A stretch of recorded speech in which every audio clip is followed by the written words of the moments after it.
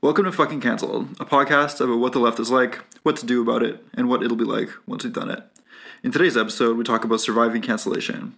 What isn't in your control? What is? And what can you do about the things that are? Bonjour, hi.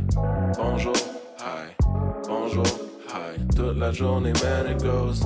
Bonjour, hi. Bonjour, hi. Bonjour, hi. Toute la journée, man, it goes. Bonjour, hi. Bonjour, hi. Bonjour, hi. Toute la journée, man, it goes. Bonjour, hi. Bonjour, hi. Bonjour, hi. Toute la journée, man, it goes. So welcome back to Fucking Cancelled. Welcome back to Fucking Cancelled. Today's episode is going to be about surviving cancellation. But before we get into it, we have a couple of announcements. Yeah. We wanted to just remind everyone that we have a Patreon that you can support us on. Yeah, thanks to the patrons who are supporting us. It really means a lot. Yeah, it really helps and makes it a lot easier to do this. So that's patreon.com/fuckingcancelled with 2 L's. And you can read like various extras and things like that on there. We do post writing. Yeah. Also, I am very happy to announce that I have written my first zine. Trying to get in on the zine empire. We're selling it on our Big Cartel store for now because I don't have a store of my own. It's kind of about like, I don't know, losing faith in like the kind of anarchy that I believed in when I was younger, sort of like reconnecting with a kind of working class socialism, and trying to survive cancellation, which brings us to the topic of today's episode. Yeah, it's a really good zine. There's also a lot of socialist dreaming happening in that zine. Also that. It's beautiful. It's beautiful creative nonfiction. Thank you, Clementine. I highly recommend it. So you can get that at our Big Cartel, fuckingcancelled.bigcartel.com. And then I wanted to announce that my book, Fucking Magic, is coming out. I just got the first copy of it today, and I'm very excited about it.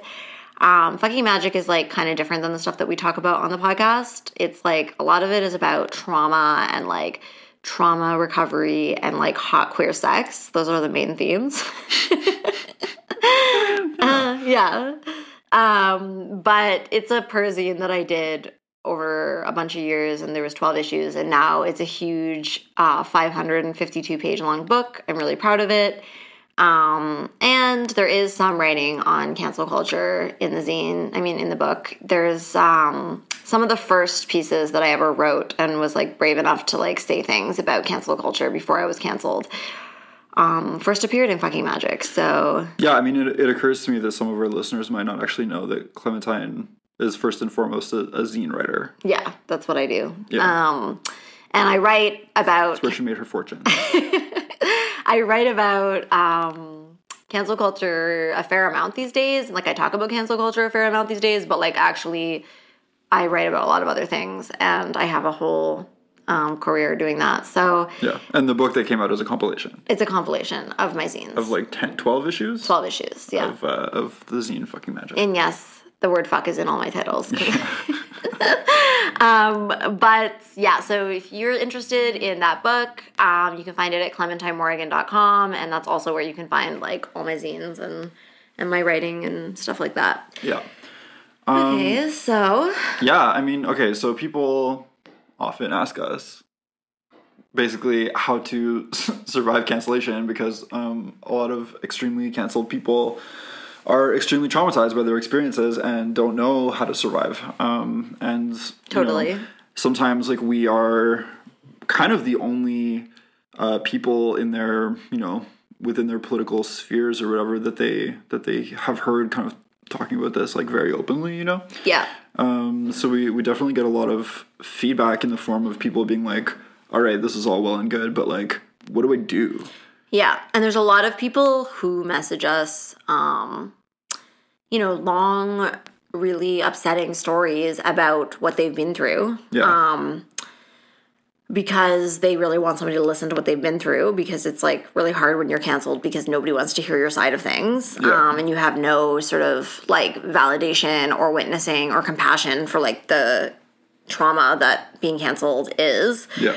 And then also people will ask us advice. There's a lot of people who have messaged me telling me that they feel like they should make a statement, and asking me to like read what they have written. Yeah. That kind of thing. Yeah. And so basically we wanted to like compile the thoughts that we have on surviving cancellation, and they probably are a little bit different than what you might expect, I think. Maybe. I think we also want to really emphasize that these are just our thoughts, and we don't actually we don't have like a perfect sort of like template of like what you should do to survive being canceled. Also, even like a year or like years after being canceled, like it can still really hurt and still feel really traumatic, and some of the like pain of it, like of the social disconnection that you experience and stuff, like might never go away, really, and so yeah, I don't know, it's a really difficult thing to even talk about, because it hurts so much, but there's like there are ways to make it more bearable, and also to have more of a sense of like hope, and like a vision of the future, and to not be like just kind of permanently stuck. So we wanted to talk about some of that, and yeah, we wanted to say like that we're not prescribing like what you should do either. These are just thoughts that we've had, and kind of what worked for us, and ideas that we have. A lot of it is informed by like 12-step stuff, but also just kind of like our general outlooks on life, Yeah, and like, I guess, for me, a lot of this comes from, because cancellation fucking sucks, and it is traumatic, and it's like one of these things that you're just like, damn, I wish that this had not happened, And I feel like I've had a lot of those types of experiences in my life. I've had a lot of traumatic experiences happen to me, and I've had a lot of experiences where I was just like, fuck, like, this is not what I want. Like, I just wish that it could be anything other than this, Yeah.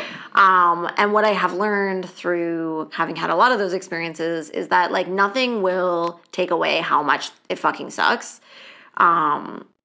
But I've become really good at working with what I do have and working within the reality that is my life.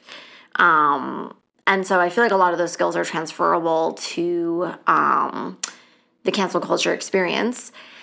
And also, yeah, like as Jay was saying, like we're not offering this as a prescription. We really do want people to feel empowered to make the decisions that feel right for them.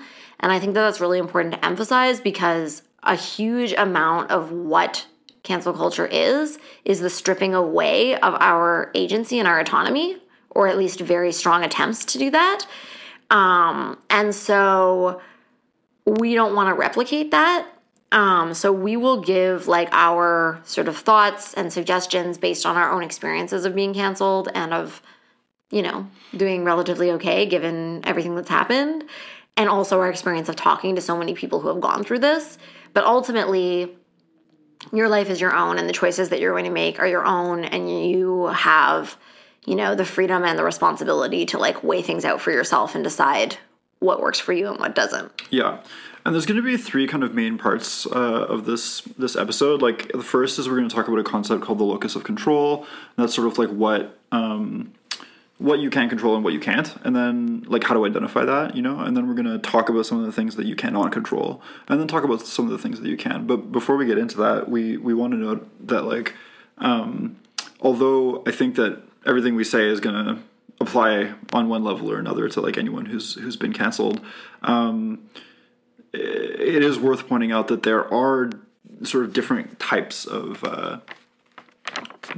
cancellation, like in terms of what their content is, or I should say like what the relationship of the content is to the truth. But what I mean by that is that we've identified like 5 major sort of like categories, like, because you can be falsely accused, right? You can be accused of something that did not occur, and that's one relationship to the truth, right?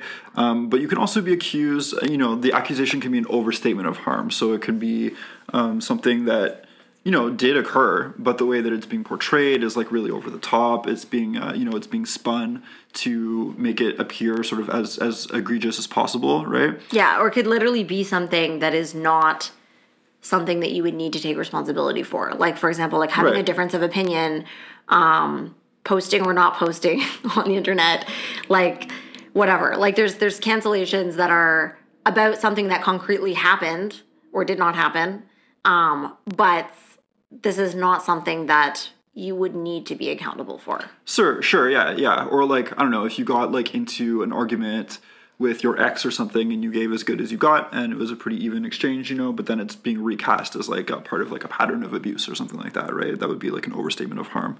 And then there's situations where you literally don't know if you did something wrong. That could be because you're not sure if what you did was wrong.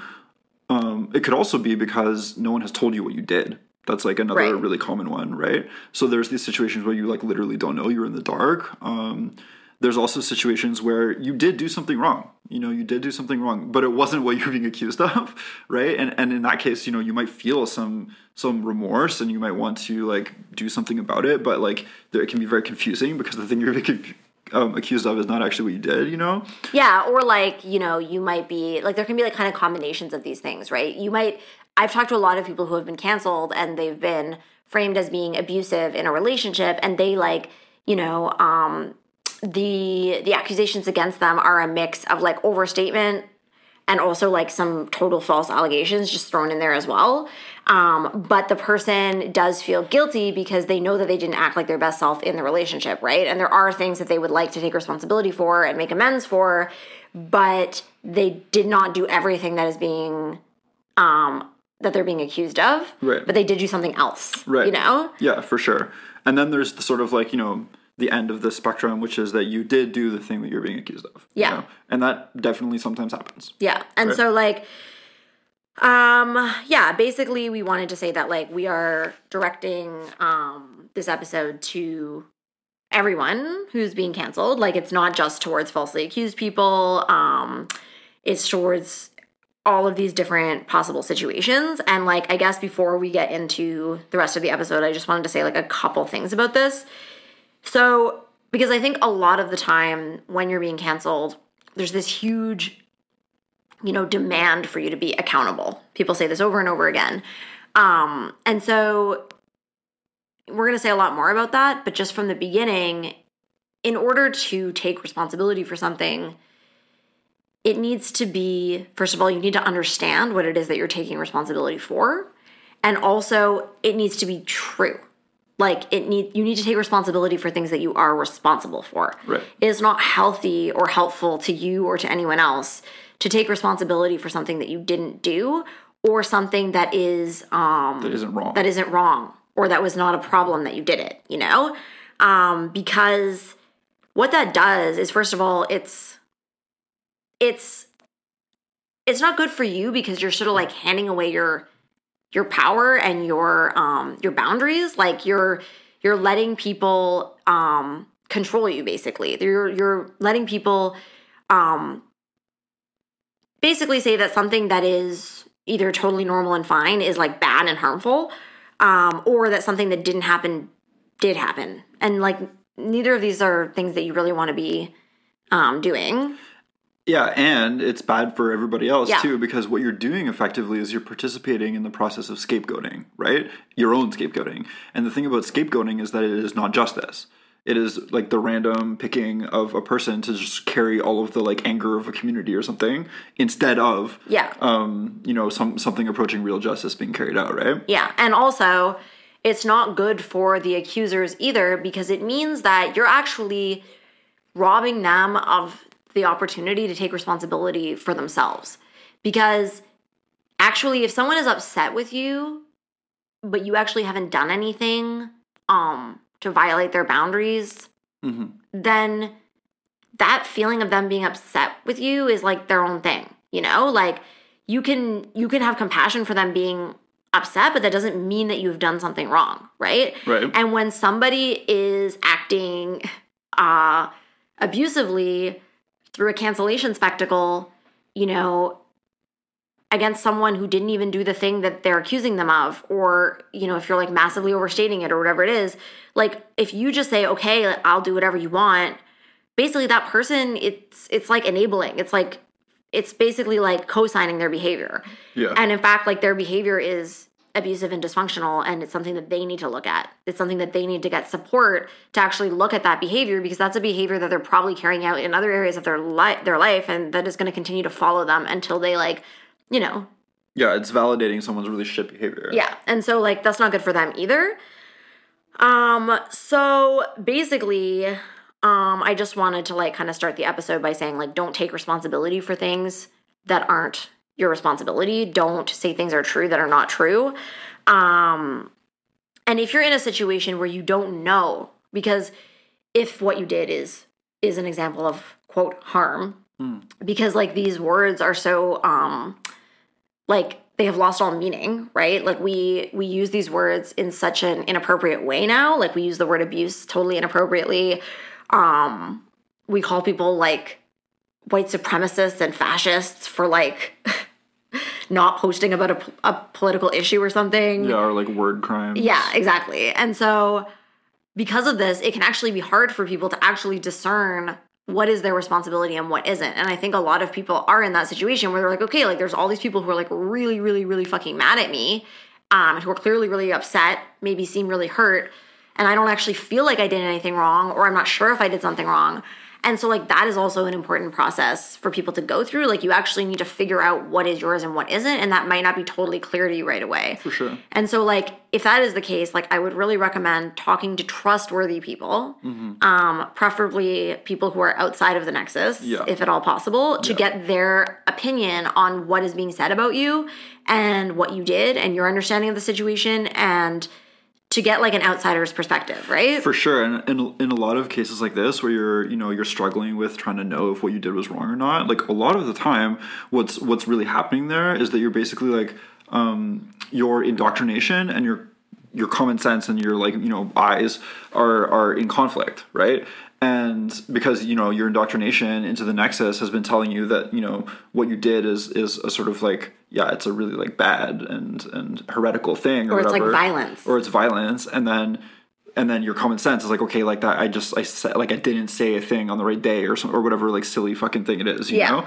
And talking to somebody outside of the nexus can be really helpful for that, because if you explain like something that people are telling you is this egregious crime, right? And you explain it to somebody and they respond by like staring at you blankly because they don't understand what the fuck you're talking about, then you didn't do anything wrong. Right. Like, almost certainly, Totally. And I do think like having a therapist is helpful in this kind of situation. I definitely recommend finding a therapist who is outside of the nexus. Unfortunately, more and more often we are seeing making inroads. Yeah, and we're definitely going to talk about that more in the future on this podcast. But basically, more and more therapists are getting involved with nexus behavior.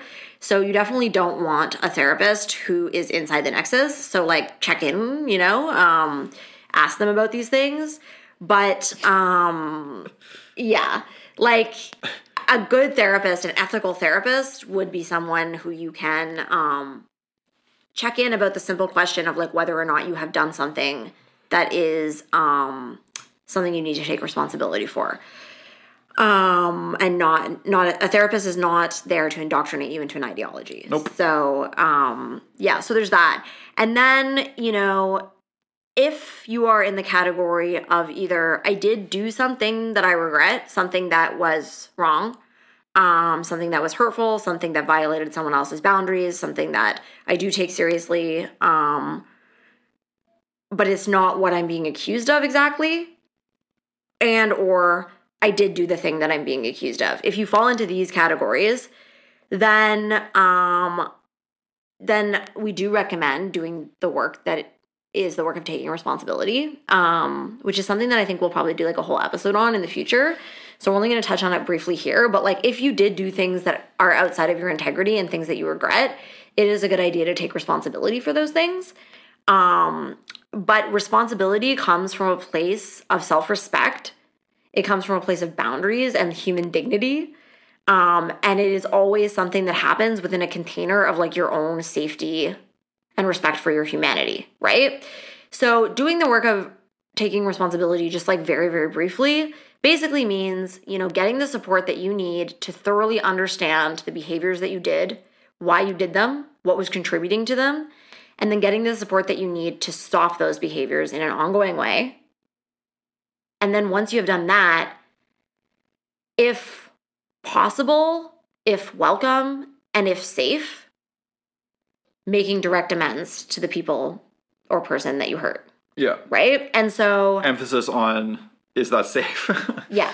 And that's important because it's like, if a person is showing a complete disregard for your humanity and your boundaries, then they're probably not a safe person to make amends to at this time. Yeah, and people have asked us, they're like, basically this person who like completely destroyed my life showed like no remorse for it and was like actively trying to hurt me as much as possible. I think I want to make amends to them, and like, but how do I go about it in a safe way? And it's like, you can't. Like they've shown you very clearly that they're not a safe and trustworthy person,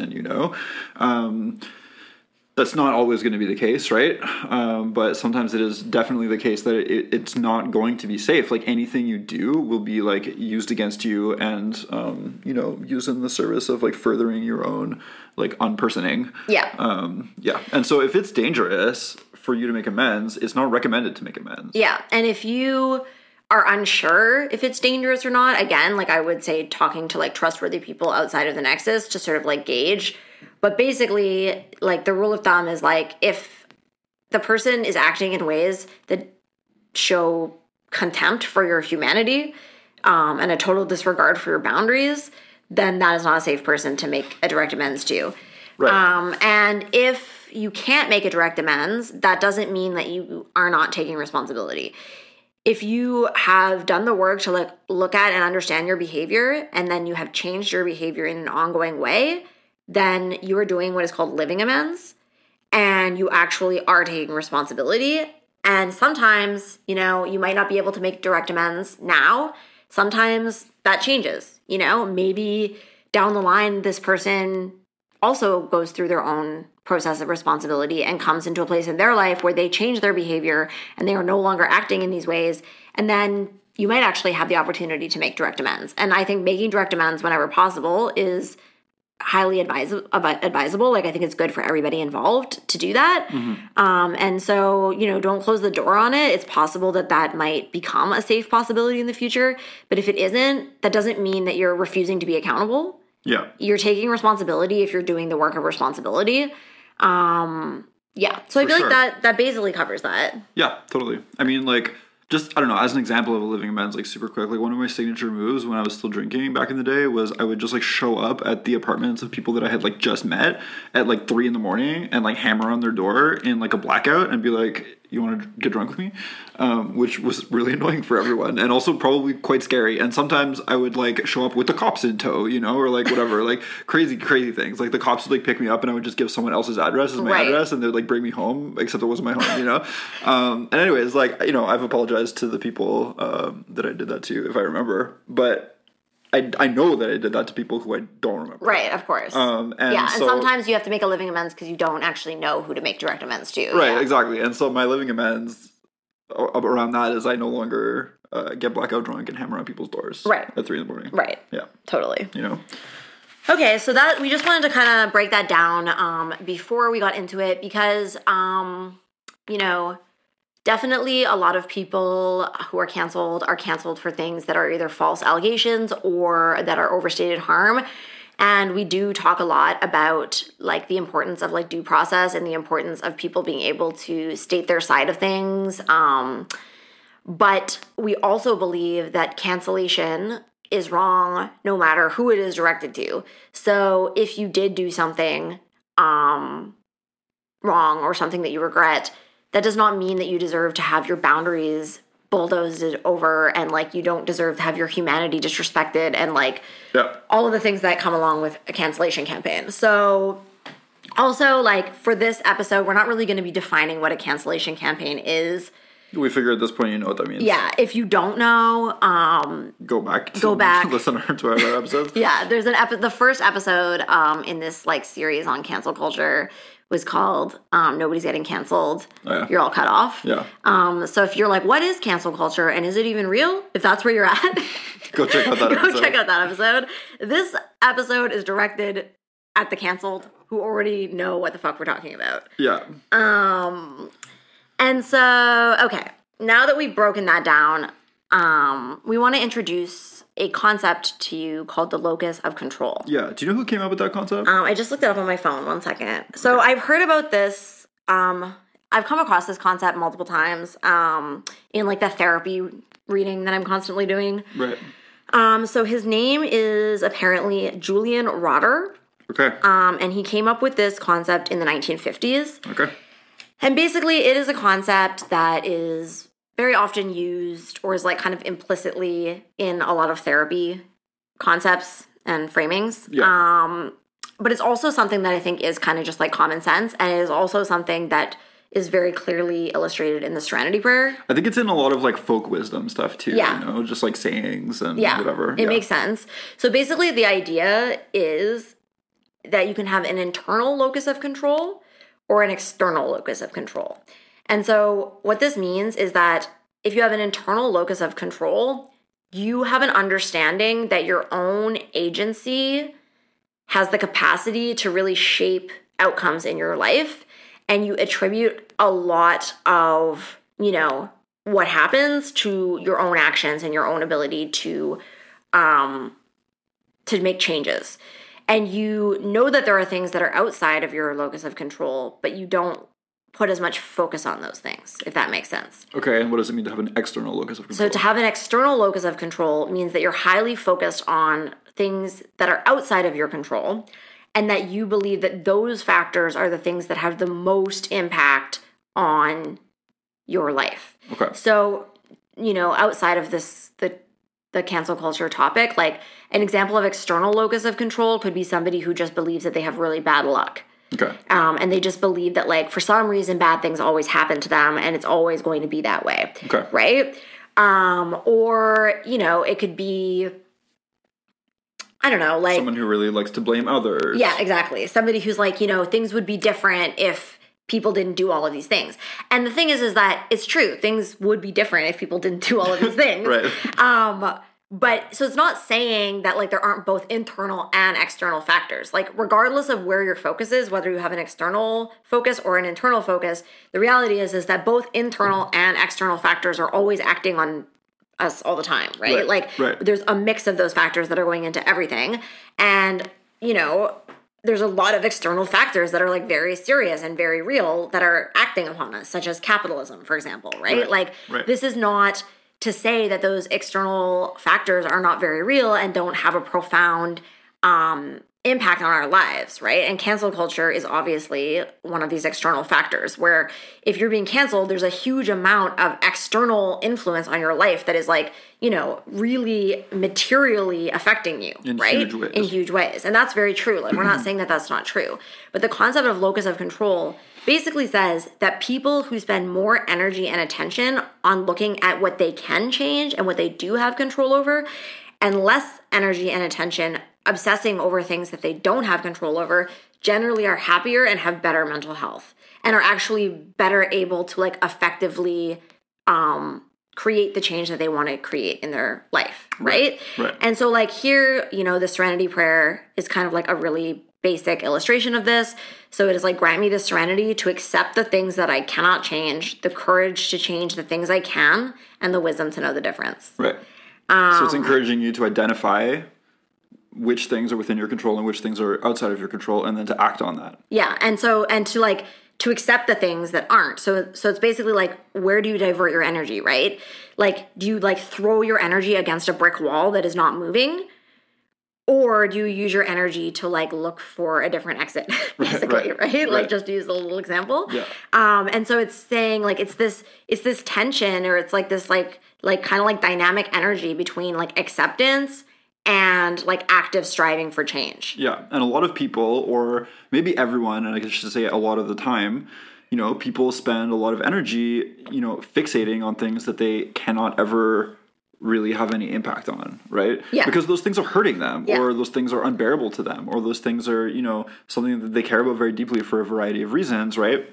And that could be, you know, the way that other people are acting. It could be, you know, the state of your, I don't know, like the way that your boss treats you, or like, you know, there's like lots of different like things that you might be pissed off about. It could be your own behavior sometimes too. Like, I mean, the classic example with 12-step stuff is like your addiction, right? It's like, it's not that you're powerless over your addiction, but it's powerless over the thing that you're addicted to. Like, once you start using it, like, you're really unable to moderate, for example, right?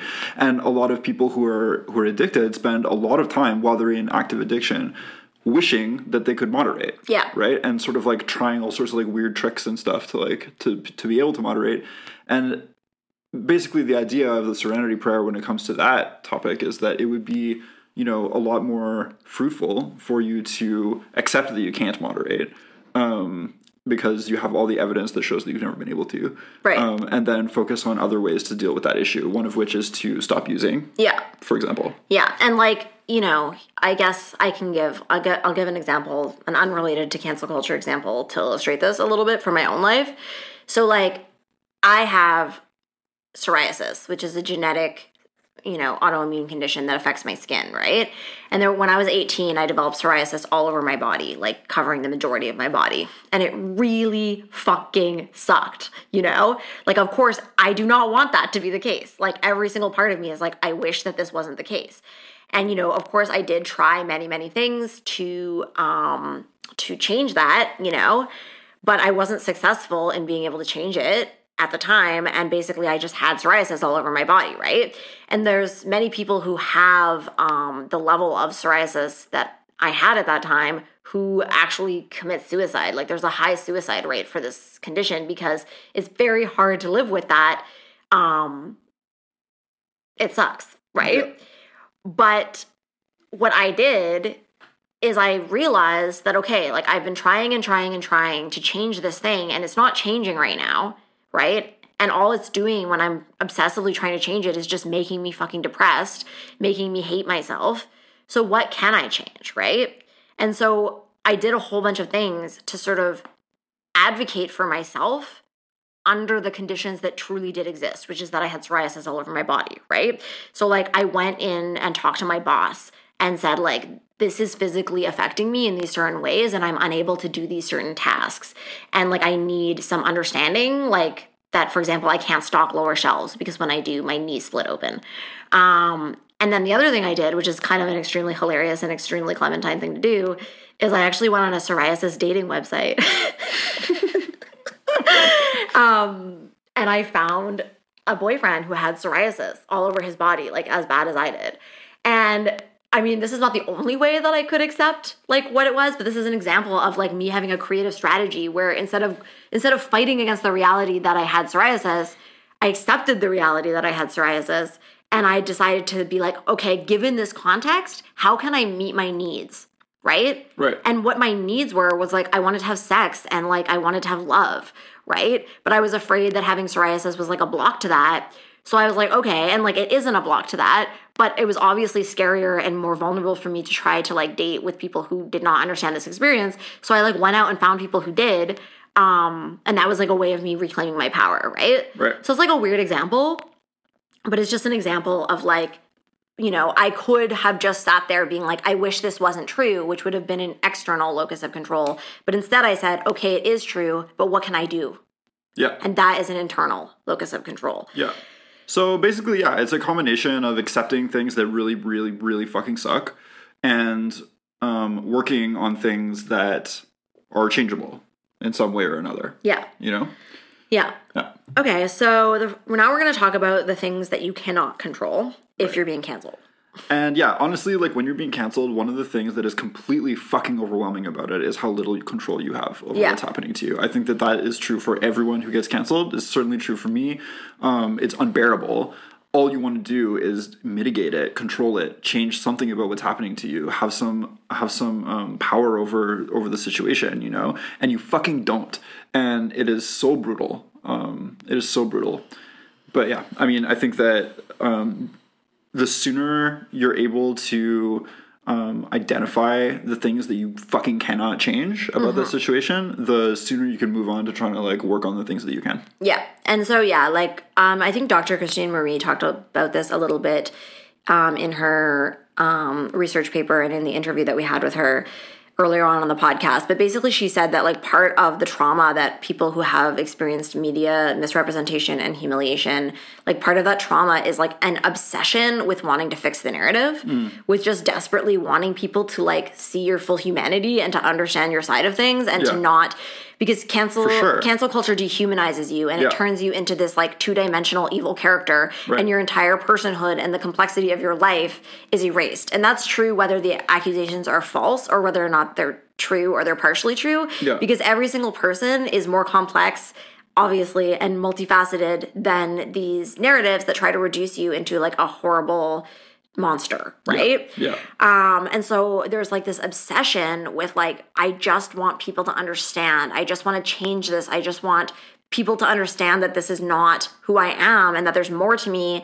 And of course, you know, you also want to change not just the narrative, but like, you know, you want to change the profound impacts that it's having on your life. You want to reverse the losses of community, of employment, of like reputation, of like all of the many, many losses that canceled people experience.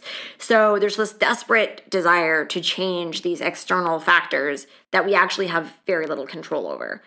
And so to put it very simply, like the things that we do not have control over are other people, the truth, also like, you could call that like what is happening. Yeah, like what is actually occurring. Yeah, and the past, things that have occurred. Yeah. So that's a lot of things, but it's basically summed up into those small three categories. Like what other people do, the actions that they take, the things that they think, you know, their behaviors towards you, like those things are not actually things that you can control. You can't control whether or not somebody believes lies about you. You can't control whether or not, you know, a close friend of yours chooses to abandon you. You cannot control any behavior that other people do. And you also can't control things that are just materially true and happening or have materially already happened. Yeah. Yeah. You can't control, like you can't control the loss that you've incurred. You can't control the actual events that are being spoken about, you know? You can't change things that have already happened, right? Yeah, and like, I'll just say something briefly about this, because it's kind of a bigger and more complex topic than this episode, but with the internet, like, there's many ways in which we cannot control the internet. And it's very stressful because often you're like, I should be able to control this, because this is basically not only completely unethical, but also illegal, you would think, right? Because often what is being done is there is like slander that is being put online and harassment that could definitely be described as criminal. And yet when it's happening on the internet, there seems to be no recourse. There's no recourse to it. And so a lot of what, you know, like people can make a website about you that says things that are so profoundly and obviously untrue, and they provide no backing for where this is coming from, nor do they even need to. And they can just say like really intense and awful things about you, and then that website or that Instagram account or whatever it is, that post can be shared with thousands or tens of thousands of people. And that's insane, right? And so, you know, and I have gone through this myself of like being like, surely there must be a way where you can like report this to Instagram or to the website host. And surely when they see that these are like totally unfounded allegations that have profound material impacts on someone's life, surely they will want to take it down, right? Surely they must have some kind of rules about this, but they don't. I mean, even if they do sort of on paper, the reality is, from my own experience and talking to many, many other people, that it is very difficult to get these things removed from the internet. So that is another thing that unfortunately we don't have control over. Or like very little, if at all. If at all. And so given that is the case, you know, like I mean, a lot of people really struggle with that. And actually, course. I should say, like, right off the bat that, like, I still obsessively think about this and, like, want to control the narrative, you know? Like, course. it doesn't really go away. But the question is, like, how you act on that, right? Or, like, if you act on it. Yeah. And I think something that a lot of people, come to right away is wanting to just counter cancel. They want to punch back. You know what I mean? And sometimes it's like it would be very easy. And actually, I would say that currently for me, it is like constantly extremely tempting. Yeah. You know, because since we know that like you can effectively destroy someone's life with a few sort of like well placed like allegations that you pulled out of fucking thin air. It's really hard to not just fucking do that to the people who are hurting you, right? And I fucking get it, you know? Totally. And I will say even that I have seen cases where like I think that counter canceling like basically like quote unquote worked in the sense that it like really took the spotlight off of the first person, you know? Now the question is, should you do that? Like I would say the answer is no, because like canceling people is fucking brutal and you're basically just like doubling the carnage. Yeah. And also it's like one, it's like it's not ethical, it's outside of integrity, but also you don't actually have control over how that's going to go, right? Yes. And there's many people who... And it can fucking backfire. It backfires often. I would say more often than it actually works. It backfires. Yeah. And there's people who attempt to like, you know, weaponize like identity categories, or who try to like be like, or maybe they, like in some cases they're like literally telling the truth. They're like, actually, I wasn't the person who was being abusive in this relationship. The other person was, and I'm going to publicly state that now. And that doesn't always work. Like I think for some true believers who are really strong Nexon believers, they're like, well, this is supposed to work because I am a survivor and I thought we're supposed to believe survivors. Yeah. But actually, which accusations stick and which don't are based on like a whole bunch of factors. Yeah. A lot of which are like clout. Yeah. And also it can kind of be random. Yeah. So there's that. And then also another thing that I have seen along these lines, which is not exactly a counter cancellation, but it's close to it or it's like similar, which is that I have seen people be like, I have receipts. Like I have, because so much of our conversation happens over text, right? Mm-hmm. So I have seen people be like, these people are saying these things about me, or this person is saying this thing about me that is an entire misrepresentation, and I have these conversations over text that disprove that, like that show that like their framing of what happened is not correct. Yeah. And I have it in their own words. Yeah. Right? And I've seen people post this stuff, and if you read it, it's like what they're saying makes sense. Like they're showing by, like if this was a court of law, like what they have submitted as evidence would disqualify the original accusation, case. Yeah. Right? Yeah. Because it shows that what the person said is not accurately what happened, right? However, I have literally seen people just be taken down for attempting to do that. And for people just being like, you think this makes you look good? Like you violated this person's privacy by like posting this online or like whatever. Right. Like they spin it in some other crazy way, or they like find other vague small things in it that are somehow problematic. Yeah. Because it's not fucking logical. It's not logical. Yeah. It's not logical. And no one's in charge. And that's part of what is so frustrating about this, because people want it to be logical. And it's like, if only I could just like, you know, clearly show that like that this didn't happen, then it would be okay. But like, it actually doesn't work that way. Yeah. And there's also been cases where like that we've heard about where literally what the original accusation was disproven. Like evidence was presented, it was disproven, and people even accepted and agreed that the original accusation was untrue. But instead of the cancellation going away, it just shifted. They just added other accusations. And they just like decided that the person was still sketchy and like added in these other things so that they can continue to cancel them. So even attempts at doing that doesn't usually work. Yeah. And like on a related note, a lot of people have a strong desire, and it's a very understandable desire, to make these elaborate statements. Yeah. Right? They want to, and they'll spend like so much fucking time on it. And like I fucking wrote statements. I never published them, but I wrote them. Yeah. You know, dozens of pages long, you know, going through like each charge individually, you know, trying to be like, okay, well, it was claimed that on this date I did this, but in fact, if you look at my like messenger history, it shows that I wasn't even there on that date, or like whatever, you know what I mean? Or this person claimed that I said this, but in fact, like when you look back, like I would never have such a thing because I clearly was against that Right. against that stance, like as shown by my Facebook status of like March Right. 2003, you know? Yeah. And also, I think that people do another version of this where they think that if they show that they genuinely do want to take responsibility for the places where they didn't act like their best self, that people will have more compassion and will sort of be less vicious. So they'll be like, look, like I didn't do these specific things that I'm being accused of, and like I can provide this evidence. And I did do these other things, and I'm very sorry. And like, you know, people will sometimes like lay out ways that they have behaved that weren't in their integrity or weren't their best behavior in an attempt to show that like they are like a, you know, especially because like so much of this happens in the framework or like people are pretending to be abolitionists, right? So like there's this idea that like no one is disposable and no one is defined by their worst mistakes. So people are like, okay, well all they want is for me to be accountable, right? So if I own the stuff that I did that I regret, then people are going, that's all they want. They just want me to own it. So I will, and then hopefully that will be fine. I have also never seen this go well. Whenever people make statements, whether it's defending yourself or attempts at taking responsibility or a combination of both, the statement is attacked. Yeah, I mean, yeah, I would say like sometimes it seems to work to an extent. I don't really know like why. Like I think that it might just be like the kind of like element of randomness that is like really common throughout fucking cancel culture and the Nexus.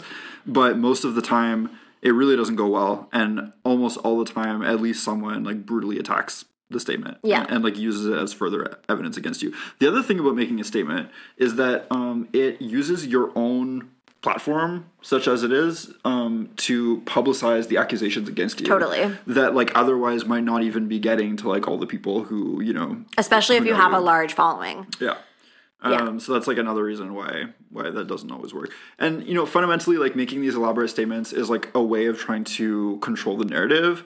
And, you know, it's very understandable. But yeah, in a lot of ways, it's like a vain attempt to try to control a narrative that you will probably never be able to control, just because there's like so many other people out there who are not you, who are involved in that narrative, you know? Yeah. And also, like, I mean, one of the issues that I have with the whole like making a statement thing is like when I think about that, because many people told me when I got canceled to make a statement, because what I got canceled for was extremely ridiculous. So they were like, you can easily deal with this by making a statement, you know? Especially because like what I was accused of like did not happen, and there was like clear evidence of that because I was accused of not posting about something that I had posted about. So like you can see that I had, right? And so people were like, just make a statement and say that you do care about this political cause and show that you have been posting about it and it will be fine. But I can't make a statement because, well, first of all, I'm not going to like sort of like validate this absurdity by responding to it that way. But secondly, the whole idea of a statement is like, I need to prove to you, the internet, that I am a worthy and good person. So right. I'm like, where do I begin and where do I end? Is this about the post that I did or did not make? Or is it about the things that I did when I was 22 years old? Yeah. You know, when I was a street-involved addict.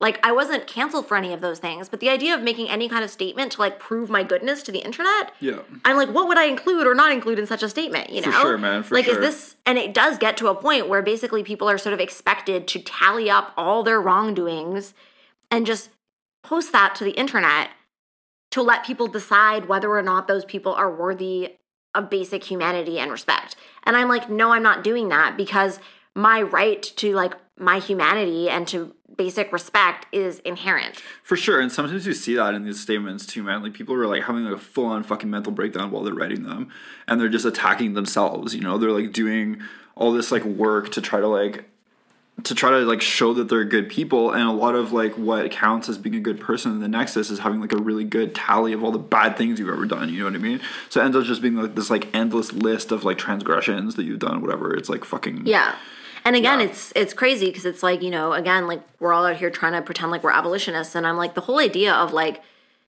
self-incrimination. Yeah, God, yeah. Like, I'm like, why are you telling people who are demonstrating that they are not trustworthy people and people who are demonstrating that they do not respect your basic humanity, why are you telling them the worst things they've ever done? It's not safe. I don't know. Yeah. So Yeah, so other things that people do, like kind of along the lines of making a statement, is generally like making attempts at being accountable, because there's often this accusation that you're not being accountable, which is like a huge part of what is going on with cancellation. Although what it means to be accountable is always vague and shifting and unclear. Sometimes there are actual like set up accountability processes of some kind that are somewhat organized that people are expected to take part in. So taking part in an accountability process can be an attempt to gain some control over what is happening. I have literally seen people do every single thing that has been asked of them, even things that are completely absurd and inappropriate, in an attempt, because there are some people who just believe that like, okay, if I do everything that I'm asked, then this will stop. Like I will be redeemed. Yeah. And so that is also like, it is an attempt at control, because it's like, I just want this to stop, so I'm going to do everything that I can to make it stop. So I'll do whatever you want, you know? Yeah. And I mean, for more on what we think about this shit, like see our refusing accountability episodes. Yeah, exactly. Which I believe are 6 and 20, if I'm not mistaken. Yeah, like we have lots and lots of thoughts on this, but basically we think that the entire concept of like accountability processes is like fundamentally flawed. Yeah. Yeah. And the other thing that people do is they just give in, you know? Like a lot of people just roll over, present their bellies to be stabbed with the sharp edge of cancellation, and, you know, they self-incriminate, they agree with whatever is being thrown at them, they accuse themselves of things, sometimes they accuse themselves of things that they haven't even been accused of, you know, and it's very much like a show trial, you know? It's like if you watch these, like, grainy black and white videos of, like, Soviet, like, purge victims sort of like self-incriminating themselves and being like, I am an American spy, right. Or whatever, you know what I mean? And it's the same basic idea, and obviously that fucking doesn't go well, man. Yeah. And I mean, also kind of along with that is like, sometimes people will just sort of like disappear. They will be like, okay, I guess I'm not allowed to have a social life. I guess I'm not allowed to have, you know, I'm not allowed to be an artist, or I'm not allowed to have a social media account, or I'm not allowed to have the basic things in life that I wanted to have. A good friend of mine the other day, who I firmly believe has his heart in the right place and was really trying to be helpful, basically asked me why I don't change my name and move and like have a completely different life. And I was like, well, I don't know. Like, I don't want to be a refugee. Yeah. Like, I don't feel like that would be fun, you know? And I feel like that would be giving up on like a massive scale, you know? Yeah. Yeah. So these are all various things that people do to attempt to control what is outside of their control. And so we just wanted to, we also wanted to mention, before we move on, legal recourse. So the idea of getting a lawyer, and attempting to sue or sending a cease and desist letter, these types of things. Yeah. These would also be examples of attempting to control, you know, something external, right? And it's using, basically the law to make that happen. And basically, like, we've talked to like a lot of different people, you know, because of course, when you are powerless to stop people from doing horrible things to you, like, you would like to gain that power. And so, like, it's very appealing to take the legal route, because if you could get that to work, that would be great. Yeah. And okay, I will say a couple things about this. One is that, you know, obviously I am an abolitionist. I do not like the cops. I think that involving cops and taking criminal proceedings is always something that we should avoid doing as much as we possibly can. But I do think that civil law is different from criminal law. And I think that threatening to sue someone is not the same thing as pressing charges against them. I do think that. Some people have taken issue with that because I'm an abolitionist, but I'm also like, I do see, you know, people trying to use civil law as like a basic, like, last ditch effort to like protect themselves against literal abusive behavior that is like really fucked up and overwhelming. So I totally understand why people do it. And I'm not even against it. I think that sending a cease and desist is a totally legitimate thing to do to someone who is like trying to actively destroy your life. However, the reality is that most people cannot do this because it is way too fucking expensive, and it is way outside of the realm of possibility for a lot of people. There have been some people I've talked to who have worked with lawyers and have had good results or some results from that. Yeah. But for most people, it's way too expensive. Seems to be a mixed bag. Yeah, like it's fucking expensive to hire a lawyer for like a single sort of like a consulting session, you know, let alone like a whole case. Often if you can get a lawyer to work for you for like a reasonable price, it's because you promised the lawyer like a basically like a cut of like whatever damages you get. But if you're suing some fucking like 20-something punk kid who like doesn't have any fucking money, like you're not going to get any money out of them. Like the most they're going to do is declare bankruptcy or whatever. Yeah, and so we just want to say, like, we're not experts on this topic because we have not gone this route, and, you know, we've talked to people who have, but, like, we don't have a lot of information or detailed advice about that, but we just wanted to mention it because it is something that people try to do. It does fall into the category of, like, changing things, like, external things. But that doesn't mean that it's inherently wrong or bad. And it also, like we have seen cases where it did kind of work. Yeah. So it's just putting that out there. Yeah. Okay, so... I don't know, just quickly, before we move on to the things that we can change, it's important to note that, like, when we talk about accepting these things that you cannot change, it doesn't mean that we are saying that you have to agree that they're, like, fine or okay, or that they should be happening. That is not the case at all, you know? And, like, many, many things, like, when you're victimized, it is not okay, and it should not be happening.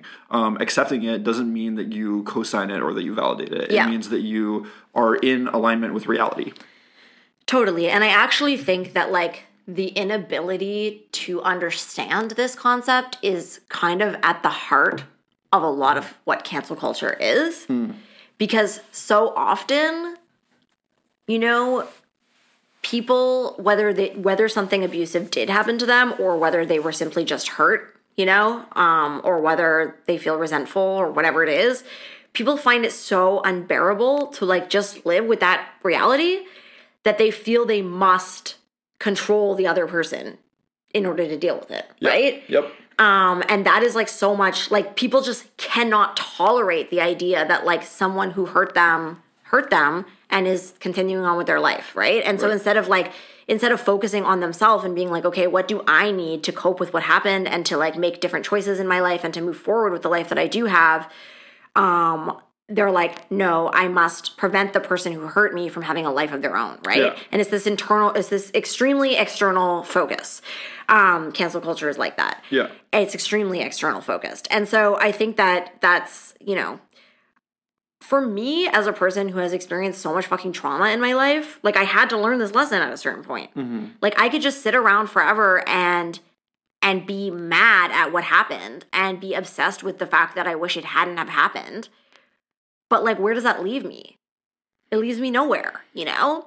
And so, you know, it's very important to be like, something can suck so fucking much. Something can be cruel. Something can be totally unfair, unjust, wrong, unethical, like, fucked up, whatever. It can be all of those things, and it can also just be fucking true and reality, you know? Absolutely. And so if that is the situation, you know, accepting it isn't saying it's right. It isn't saying it's okay. It isn't saying that you have to like it. It's just simply saying that it is what is.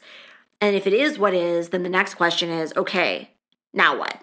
Yeah. Right? So to sum up, basically, you can't control other people. You can't control the past. You can't control what's currently going on. But, like, the main thing that you do have control over is yourself. Yeah. Your actions, your behaviors, what you choose to do, what you choose not to do.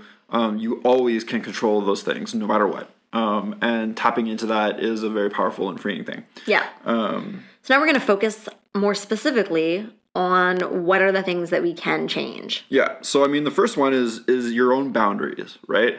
You actually have a fair degree of control over that.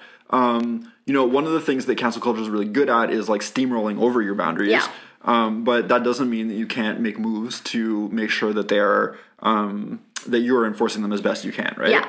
A really obvious one, the first one that we thought of was it's around timing, you know? Oftentimes when you're being accused of shit, there's like this massive pressure to just respond like instantaneously, and also to do like weird shit. People have weird fucking ideas of what is like normal on Instagram in particular, like where, you know, okay, so you're experiencing like an insane accusation, there's like 50 people fucking like in your comments. Oh my god, like 500 people in your comments sometimes. Well, but if you're super famous, 500 people in your comments, you know, like accusing you of like insane and increasingly like random things, and you're expected to be in there moderating it, deleting comments that like defend you, and also to be like issuing like, you know, statements and whatever, like instantaneously, like with no downtime, whatever.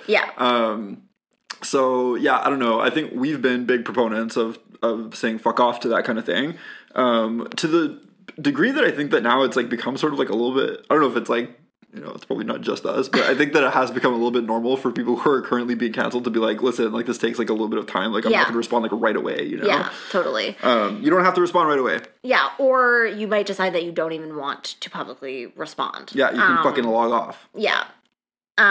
Or you can stay logged on and not respond. And ignore. Yeah. True. And delete people's comments. Yeah.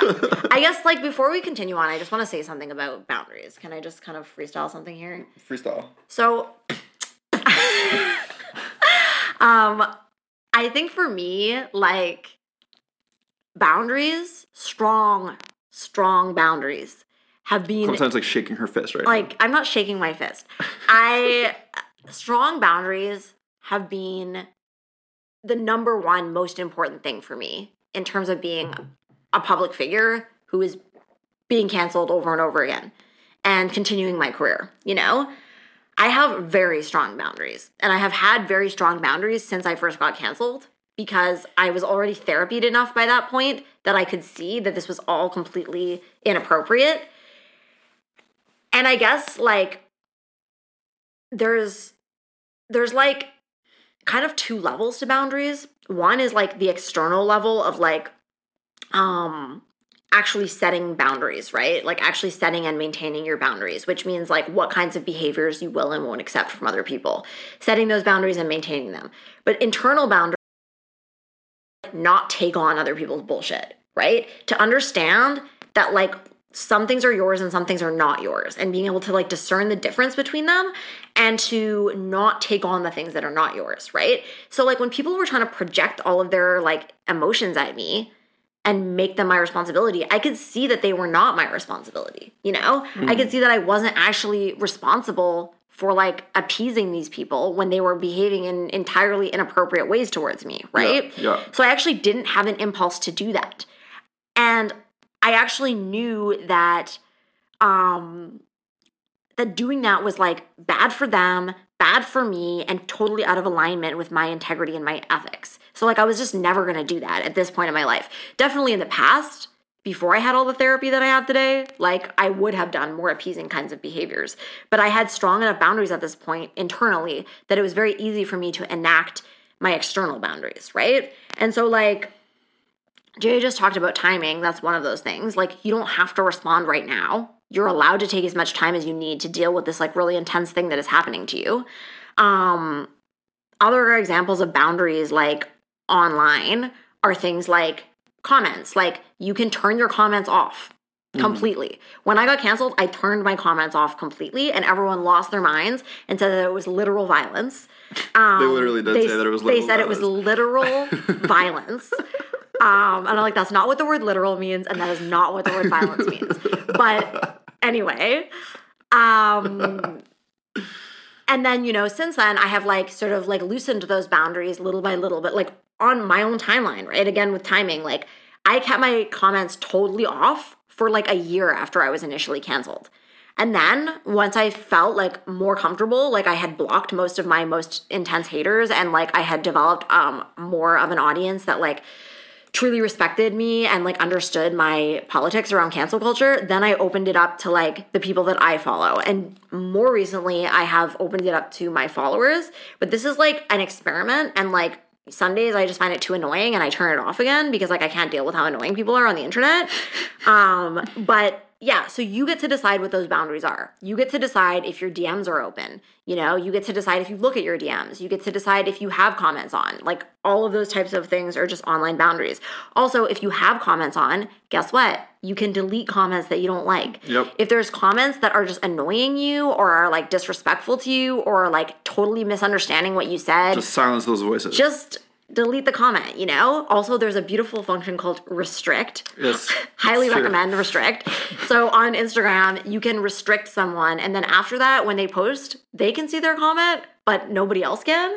I'm totally outing myself by saying this on the pod. Yeah, if, Do not log into another account and check my page to see if your comments have been restricted.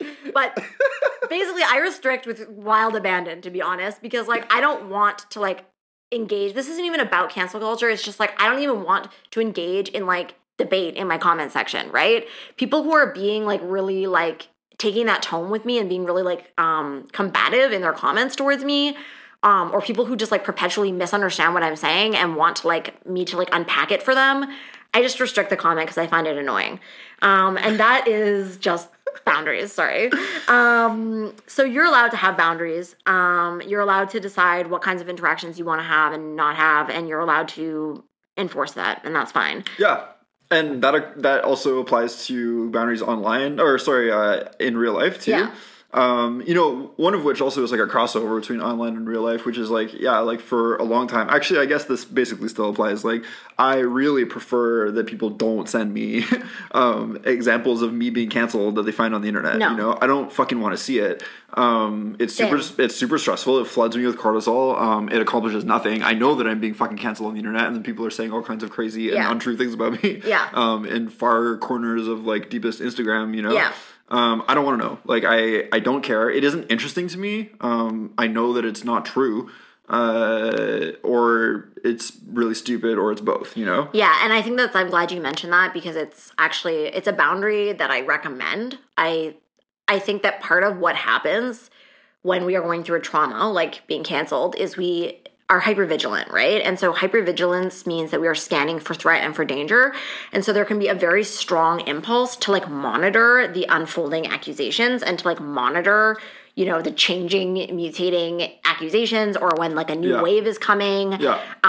And you know, there's this sense that like if we don't look at it, then we feel out of control because we don't know what's being said. But the reality is, in my experience, that my mental health is so much better when I don't look at it. When I do look at it, I'm like, holy fuck, it has like mutated so much, and the things that people are saying about me are literally so intense and crazy. And looking at just like how many people are just like sharing that and going along with that and co-signing that and liking that is like profoundly disturbing and upsetting and very triggering, you know? Yeah, totally. So it totally fucks up my mental health. It fucks up my day. And like, what did that do? Like, did that actually give me any control over it? No, because it's still in the category of things that I can't control, and me knowing that the specifics of what they're saying is literally changing nothing. Yeah. So, and like if demented goblins are like, you know, denouncing you to the internet, you don't have to read it. Yeah. You don't have to read it. You fucking don't have to read it. No. And and then, you know, for anyone who's like, okay, but like I do want to be a responsible person and I do want to know if I have like, you know, done behavior that is hurtful or whatever. Like, my response to that is, one, most of the time we do know when our behavior is hurtful because we were there. You know, like, it's actually, like, not that mysterious most of the time whether or not you did something super fucked up because you were there. Yeah. Of course, people can be in denial and, like, stuff like that, but that is, like, a basic thing. And then secondly, it's, like, if people do genuinely have feedback for you that is, like, you know, constructive and helpful, they don't give it to you in a cancel culture way. Yeah, they can talk to you like a fucking normal person. They can just talk to you about it. And there's like absolutely like, you know, we can be open to feedback from our friends and in our relationships and like, you know, like private correspondence without being canceled, right? So it's like the method through which this information is being shared with you matters. And I'm actually not interested in getting information about how to behave ethically from people who behave profoundly unethically all the time. Yeah, no kidding. You know? Like, if people are acting like that, I actually am not interested in what they think about what is right and what is wrong, because they have demonstrated to me through their behavior that they are acting in ways that are profoundly unethical. So... Yeah, and that they're, like, deeply uninterested in what is ethical. Yeah. You know? Yeah. So, basically, yeah, having boundaries, and, like, you know, you don't have to read the bullshit that's being said about you. Mm-hmm. One last thing on boundaries, and boundaries in real life, because we kind of only just briefly touched on that, is that you also get to decide in your relationships in real life how much you want to talk about it, and, like, your timeline for talking about it. That's true. And if you want to talk about it now, or, like, if you just want to hang out and you don't want to unpack this, you get to tell your friends, like, what would be supportive and not supportive. You don't have to defend yourself against the allegations in every single interaction that you have with people. Yeah. A person's support of you should not be contingent on you defending yourself against the allegations. Yeah. They should be supporting you because you're experiencing a profound harassment campaign, and, like, whether or not you need to take responsibility for something is a separate issue from the fact that you're being harassed on a mass scale. So you actually don't need to defend yourself in order to be supported. And then one last thing on boundaries, which is just that, and this is something I'm trying to also, like, keep in mind for myself, is that, you know, it's crazy that Jay and I do this podcast, to be honest, because, like, this is not an intellectual exercise for us, right? Like, when people want to debate cancel culture and they want to start, like, bringing up Harvey Weinstein and having these, like, very vague debates about whether or not cancel culture exists or is okay, and it's clear that they have thought about this, like, a little bit and are kind of just, like, talking out loud about their vague ideas about cancel culture, I don't have a lot of space for those types of conversations, because this is, like, a profoundly emotionally loaded topic for me that has, like, profoundly impacted my life, right? Mm-hmm. So, like, I do hope people are having those conversations with someone and, like, talking it out and, like, you know, hopefully coming to understand that this is, like, really unethical and abusive behavior. But, like, I don't have to be the one to, like, have that conversation with everybody, you know? Yeah. And I'm allowed to be like, actually, this is a topic that is, like, really personal for me, and I don't want to, like, listen to you play devil's advocate about it or whatever. Yeah. Yeah, absolutely. Yeah. And I would say, like, to add to that, you don't have to put up with anyone, like, questioning whether or not, like, what is happening to you is happening to you or not. Yeah, or whether or not it's wrong. Yeah, like, you actually don't have to put up with that. And if people, like, insist on behaving that way around you, you don't have to fucking hang out with them. Yeah, and I know that can be hard, because it's like, if you already are losing so much and you're losing so many friends, it may seem like you don't have the right to have those types of boundaries because you need to, like, hold on to whatever you have. Yeah. But the reality is that you do have the right to have those boundaries, and it will be better for you to invest in seeking out relationships that are truly supportive of you than, you know, putting up with behavior that is not. And I will say that sometimes, you know, you have to, like, I'm not saying just cut everybody out because they didn't act perfectly. Like, I have told people, like, actually, this is how I need you to support me. And I give them the chance to, like, correct if they did, you know, kind of say something that was not super supportive when they first reached out to me or whatever. For sure.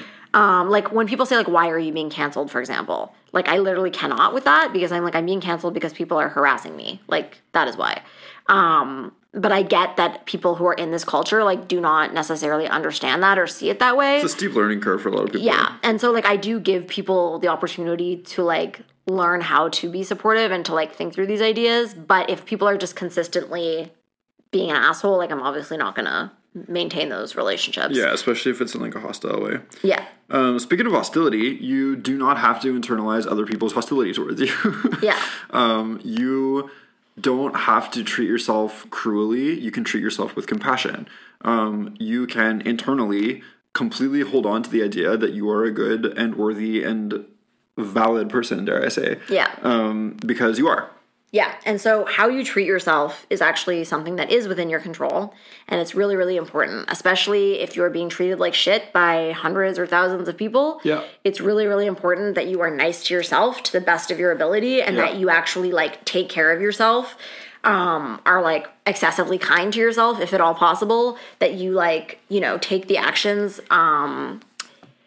that you think that somebody should take if they're going through a traumatic experience. Yeah. Right? And if it's hard for you to like offer that to yourself, think about if a friend of yours was going through something really, really traumatic, like what would you recommend in terms of like how they should talk to themselves and what they should do in order to like seek support and yeah. Yeah. And remember that it is like very likely a super traumatic experience, you know, like what is happening to you. It's a really weird thing too, especially when you're like super fucking deep in the nexus, because like, you know, there's like an entire culture of which you were part of it until recently, or maybe you're even still part of it, you know, that is telling you constantly that this shit is either good or it doesn't exist, or, you know, or both. It's good and doesn't exist. And it can be like extremely fucking hard to hold on to the idea that what is happening to you is you're being fucking victimized. Yeah. Like, you are the victim of severe abuse. And that can be like really fucking crazy, especially when you're being called an enactor of abuse, you know? But you have to keep in mind that it is fucking wrong to do what people are doing to you. Very likely. I mean, I don't know the details of your exact situation. But yeah, if people are harassing you, that is wrong. If they're dehumanizing you, it's that is fucking wrong. Yeah. You know, and so this is what cancel culture is. So if you're being canceled, like, that is wrong. Yeah. Yeah, and so yeah, you don't need to internalize dehumanizing ideas about yourself. You should treat yourself with kindness and compassion, and that is extremely important. Yeah. Another thing that you have control over, I'm not saying that this is easy, but it is something that you do have control over, is you have the capacity to seek support and to decide who is going to support you, right? So cancel culture is like a profoundly isolating experience where you're like losing, you know, in some cases you're like losing all of your friends and all of your community. But you do have the capacity to seek support and to find people who are actually going to have your back in a real way. And sometimes that can take a lot of time. Yeah. But it is something that I highly, highly recommend. Even just listening to this podcast is an example of you seeking support, because you are actually actively seeking out people who are not invested in like these dehumanizing narratives or like validating this kind of abusive behavior, right? Yeah, congratulations. You're doing self-care right now. Yeah, exactly. And so, you know, it's been a whole process for me with seeking support. Like, one for me is like having a therapist is like crucial. I think that anyone going through something as traumatic as being canceled really should have a therapist, but finding a therapist who has some understanding of cancel culture and especially does not co-sign cancel culture can be hard, but is really important. So like, I really recommend looking into that if at all possible for you. Yeah. And like I don't know, we've been like a little bit extra about this in some ways. Like we have like all these like discords that we start, and like we made this podcast and like whatever. But the thing is, we're constantly seeking out people who share our lived experience as canceled people, because it's honestly really fucking important, and we need safe spaces too. And I mean that completely unironically. In order to discuss what's happening to us without even the remotest possibility of somebody being like, well, is that really real? Or like maybe you deserve it. Exactly. Especially in the beginning, it's so fucking vulnerable and it's so crazy making and it's so fucking isolating. Like, because not only are you going through this horrible experience, but also you're very likely the only person that you know who is going through this horrible experience. That you know of. That you personally know. Yeah. And so like, you don't, like, even when people are trying to support you, like, they don't understand, right? Yeah. They do not understand what it is like to go through this. They do not understand what it is like to be lied about, to be dehumanized, to, like, lose so fucking much all at once. It is such a fucked up thing to go through. And it's very hard to explain to someone. Yeah, it's very hard to explain to someone. And also very often the conversation will like go to these weird places about like, is cancel culture real? Is it ever justified? And also like, what did you do to deserve this? And like, none of those things are helpful. Like what you're looking for is someone to empathize with you over this horrible experience that you're going through, right? And you know who's really good at doing that? Other canceled people. Yeah. And so like actually for me, like one of the things that I did after I started kind of pulling my life back together is I actually actively sought out other canceled people. And it was pretty crazy because by that point I had started, you know, we had started the podcast and I had started speaking openly about cancel culture on my Instagram. So I was already starting to become known as somebody who openly opposed cancel culture. And I started to hear about different people being canceled. And when I would go look them up, I would often find that they were already following me, which was like a pretty cool thing. And I would reach out to people who had been canceled. Even just sometimes I would send a message and be like, hey, I see what's happening on the internet, and I just want to let you know that I think it's wrong, and I hope you're doing okay. And sometimes it would just be like a short exchange. Yeah. In other cases, I actually became like really close friends with people who I literally just met them through the fact that I heard about their cancellation and I reached out to them, And there's some people who have become like really important people in my life. There's other people who like I played an important role for them in terms of like their own recovery from cancel culture. This is so 12-step of me too. Like reaching out to the newcomer. Yeah, and it was really helpful for me to like take the focus off myself and my own suffering and to like use my own experience of going through this to like help someone else who was like in the thick of it, Experience, strength, and hope. Yeah, exactly. So like I definitely did a bunch of that. And I also like actively like, online, like paid attention to like which Instagrammers I knew who were kind of posting things that led me to believe that perhaps they were critical of the Nexus. And then I started to talk to them about it, Yeah. And through that, I ended up making like a whole bunch of friends who all of us became more and more brave in our like public willingness to be critical of this stuff, by supporting each other.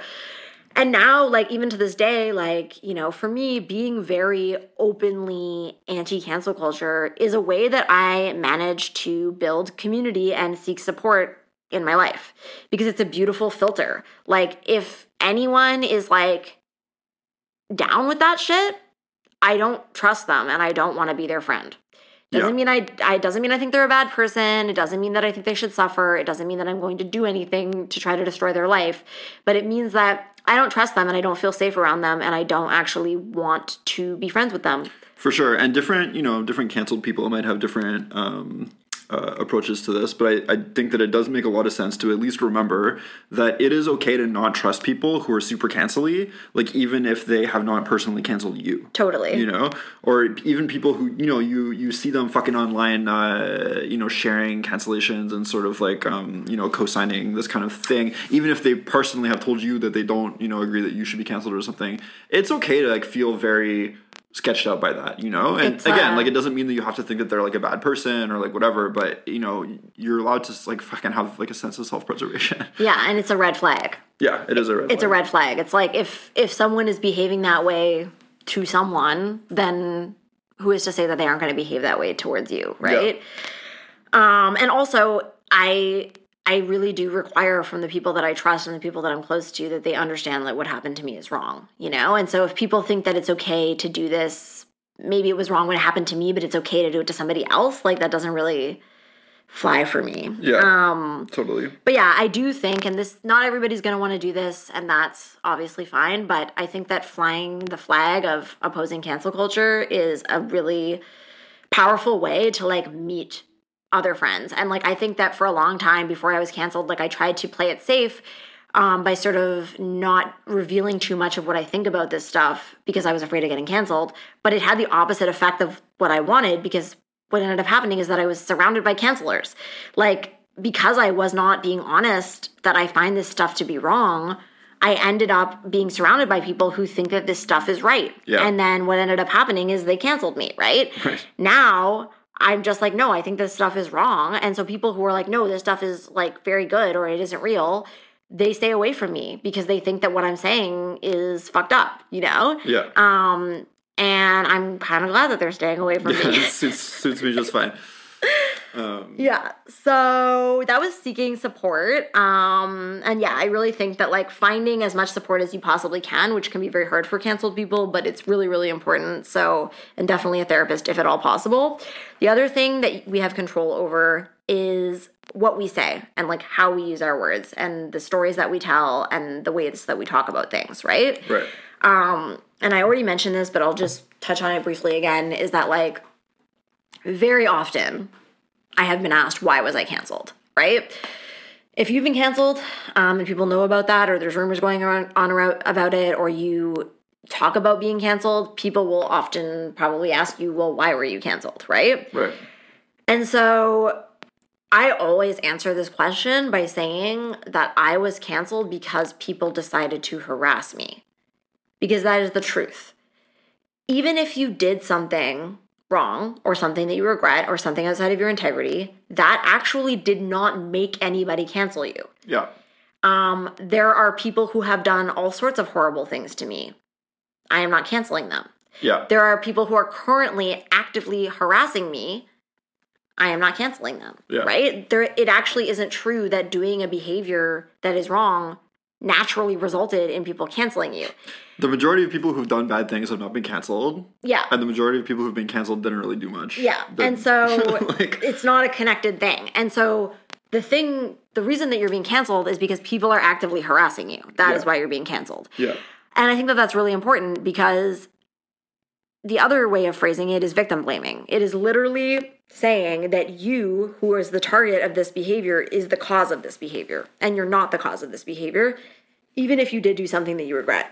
Yeah. And so it's really important for me to like always bring it back to that and to like be mindful of the way that I'm speaking about it and to like also tell other people that I don't take responsibility for other people's abusive behavior towards me. Yeah. And so, no, I did not do anything that resulted in me being canceled. Yeah, and you can represent yourself as the victim of, a campaign of fucking criminal harassment. Yeah. By a cabal of goblins. I mean, yeah. And if, I will put the caveat to say that if you do start talking about it this way, people are going to be mad about it. Just in case you didn't, yeah. They are going to be mad about it, and people will say that, like, whatever, you're like playing the victim or you're like refusing to be accountable and like all of these things. But like, of course they're going to say that. And the thing is that they're already talking shit about you anyway, right? Yeah, so and you are refusing accountability, so that's fine. Yeah, you're refusing to take responsibility for something that is not your responsibility. Yeah.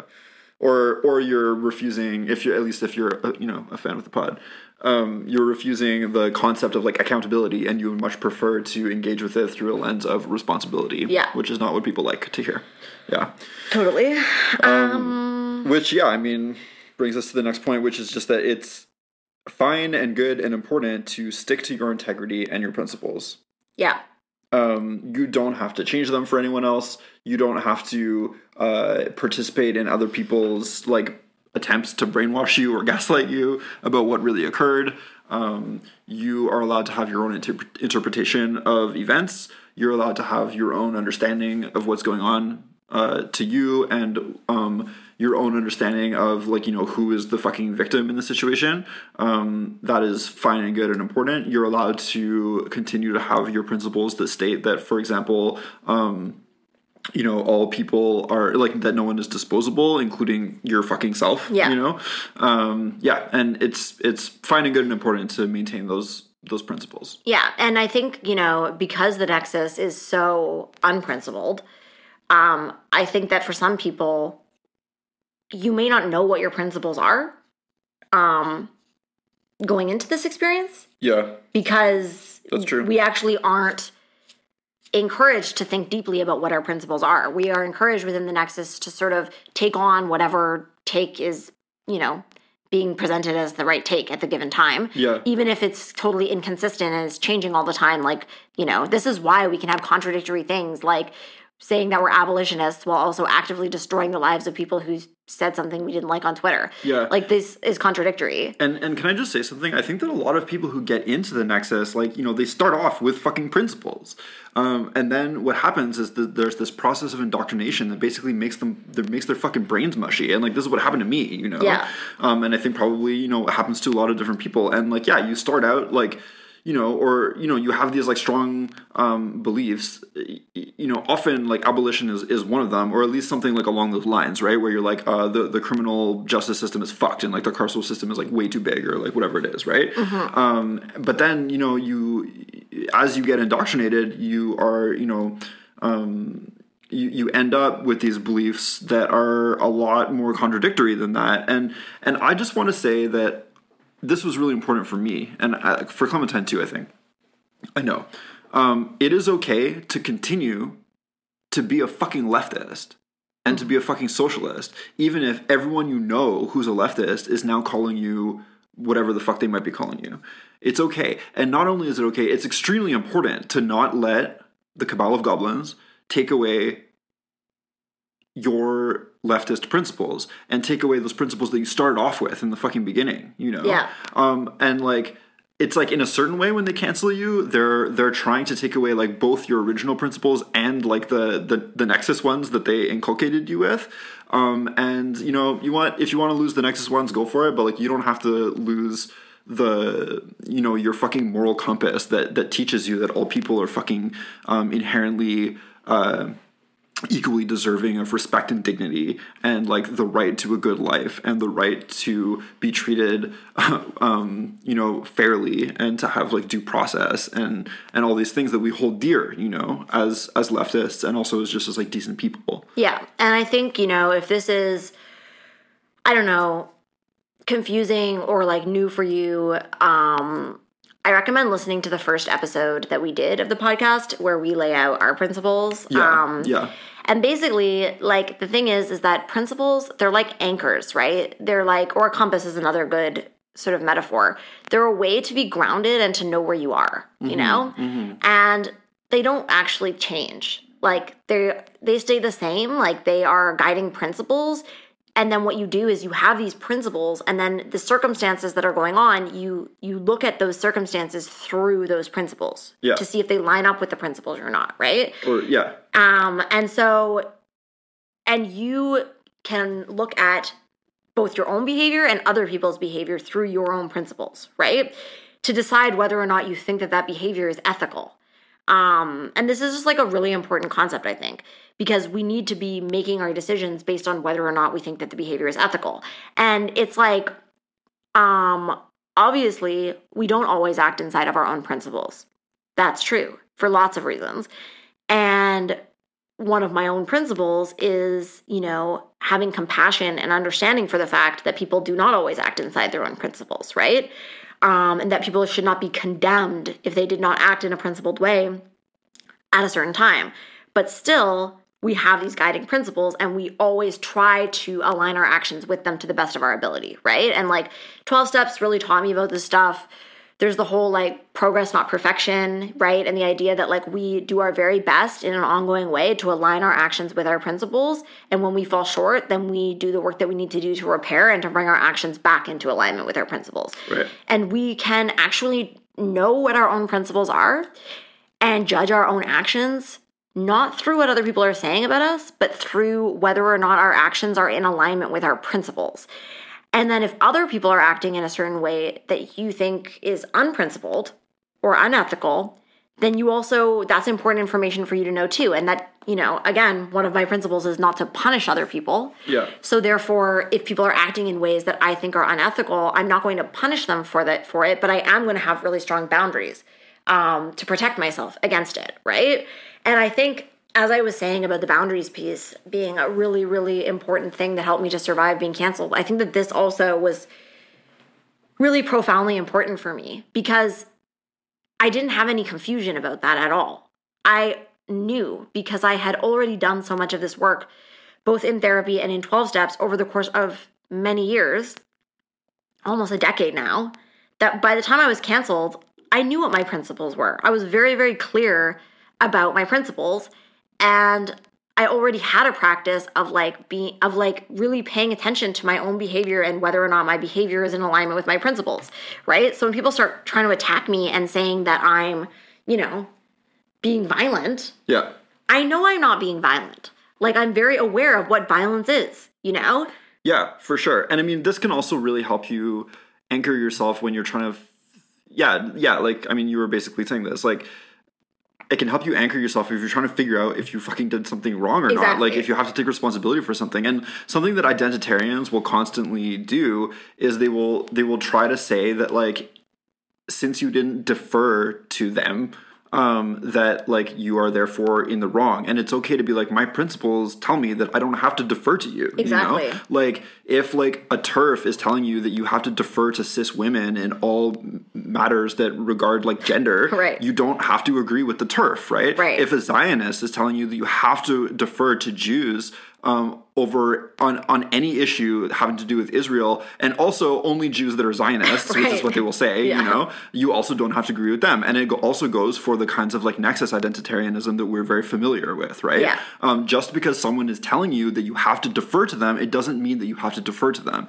and it's okay to have that as a principle. Yeah, and like, I mean, just to make this a little bit concrete, I'll talk about my cancellation for a second. Like, one of the things that happened is that this person randomly told me that I needed to deplatform and give my account away to a black person. That was what was demanded of me. And personally, I actually find that statement that was made to me to be racist. It's incredibly offensive. I find it to be racist because it's like, they did not specify any particular person. They did not say, like, here are some thinkers whose ideas I really respect, who it would be cool if you signal boosted. You know, if somebody was like, hey, here's like a black scholar or like a black activist who's doing like really cool work that I think you would like and you should check it out, I would be like, awesome. And I would read it. And if I vibed with it and I thought that it was like something that I agreed with and that made sense to me, then I would obviously happily share it and boost it, which is what I already do, because that is like a respectful way of engaging with people's ideas, right? Right. But no, I'm not going to just give away my Instagram account to a random person based on race. Like, that is a dehumanizing thing to do, as well as obviously a totally inappropriate And absurd. thing. Like, why would I give away my Instagram account? It doesn't make any sense. But also, yeah, like the flattening of all people who are called black as like an interchangeable and just like defined solely by their race is something that is completely against my principles. It is something that I find to be dehumanizing, and I don't engage in behavior that is dehumanizing. And so for me, like, I was literally in a position where like what was being demanded of me to quote be accountable was something that I found to be unethical and completely against my principles. And so I could not and would not do it, you know? And I knew that that was going to get me canceled. Yeah. You know? But I would actually rather be canceled and in my integrity. So Yeah. yeah, so I really think that it's a good idea to like think deeply about your principles and really like flesh them out and like be in a process of like an ongoing process of really like feeling out what your principles are, thinking about them deeply, thinking about your actions in relationship to your principles, and so on. Yeah, and it just helps you like live in reality, basically, you know? Yeah. Okay, so the next one that we wanted to talk about is creatively finding new solutions. You could start a podcast. It's true. But don't, because they need to be our competition. No. We would accept it if you started a podcast. We'll come on your podcast. Yeah. So, yes, I actually think that creatively finding new solutions is one of the most important things that canceled people can do, especially if you are a canceled person who is, you know, creative in terms of like your job or whatever. Basically, let me just say that like when you're canceled, every single thing that you try to do, they will try to stop you, right? So every single thing that you try to do in your life, every single new thing that you want to invest yourself in or be excited about, they will come and try to ruin it. This is one of the things that really sucks about being canceled because it is indefinite and it has no end in sight, right? So, and it's also, I will say, like it's like it's unpredictable because it's actually not true that they will come for every single thing that you do, but they will try, or if they find out about it, they very well might. And it's just like there's like this like there's no way to tell, you know? It's true. Like some of them things they might just let slide or whatever, and then other things they're like definitely going to come for. But I would say that if you have anything that gets attention and that is exciting, anything public facing, they're going to come for it. Yeah. And it sucks because they're going to try to destroy it, and they might succeed. They probably, in many cases, they will succeed. And so this is part of what drives people who are canceled to suicide or to suicidal ideation, because it feels so inescapable. Because it's like, you know, you've gone through this major trauma. You're trying to move on with your life. You're trying to like scrape together some kind of future for yourself, and every new thing, you either have to face down them coming for you, or at the very least, you have to live with the fear that they're going to, right? Yeah. And it's exhausting. It's fucking exhausting. It's exhausting and it's awful. And, you know, it's happened to me many, many times already, right? Like, I was trying to start a band. My band abandoned me, like, once they heard about some new wave of accusations. I was supposed to have 2 books come out with presses this year. Like, I was dropped because they didn't want to deal with the harassment that comes to anyone who associates with me, et cetera, et cetera. And I could go on and on. Like, the personal and professional like losses that I have experienced since being canceled is literally so extremely profound. And it sucks because, like, you work really hard and you get excited about something and you put yourself out there and then you lose it again, you know? And so this is one of these external things, right? It's like, that fucking sucks a lot. And also, I don't have control over it, right? And so for me, one of the ways that I shift to an internal focus is by being like, okay, so it fucking sucks. So what can I do? What is in my control? Yeah. How could I creatively find a different way of doing these things, right?